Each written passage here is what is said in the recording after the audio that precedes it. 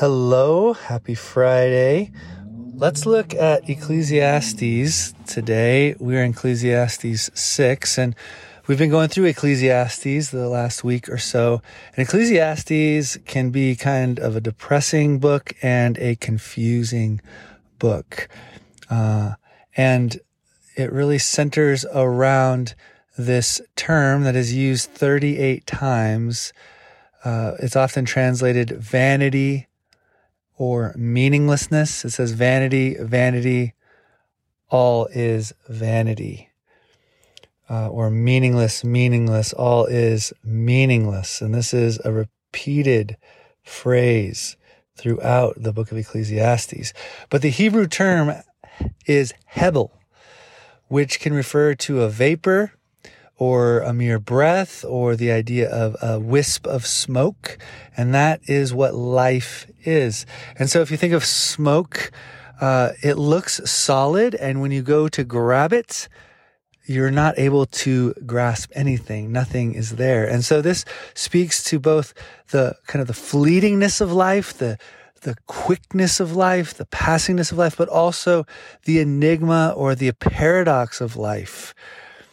That it is confusing, that you can do all the right things and stuff may still go wrong. You can work all your life for prestige, for wealth, for security, and it can all go away, or the pursuit of those very things actually depletes your life in some way because of the added stress and the time away that you take from your family or loved ones. And so this book just unravels life and the things that we pursue and the things that we trust, and really just points us to the fact that time and death will basically rob you of anything you are pursuing. Eventually, it will rob you of these things. And so what is left? Well, in our verse today,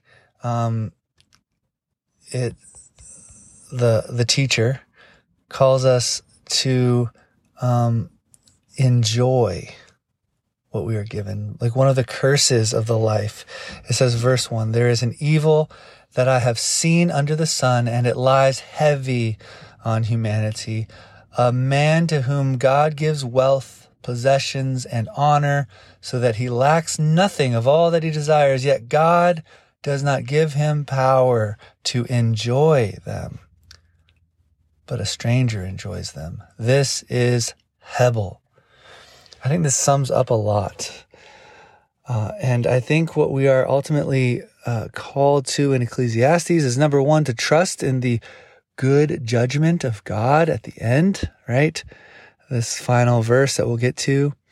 But really he's calling us to a present enjoyment of things as they are and experienced now, not as you wish they would be or as they ought to be, but kind of enjoy a sunny day.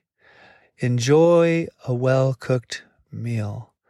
Enjoy the smile of your child. Enjoy the moment of kissing your spouse, or of a laugh shared with a friend, or the taste of a latte.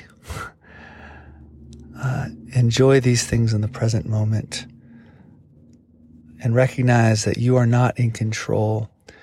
And in fact, the pursuit of most things ends as a vapor. So Lord, help us to live fully in the present and in your presence with us in the present. You make all things sacred and all things meaningful. You bring substance to the smoke of our life. Lord, help us, God. Have mercy on us. Give us joy in the midst of, in many ways, a meaningless and paradoxical world. Amen.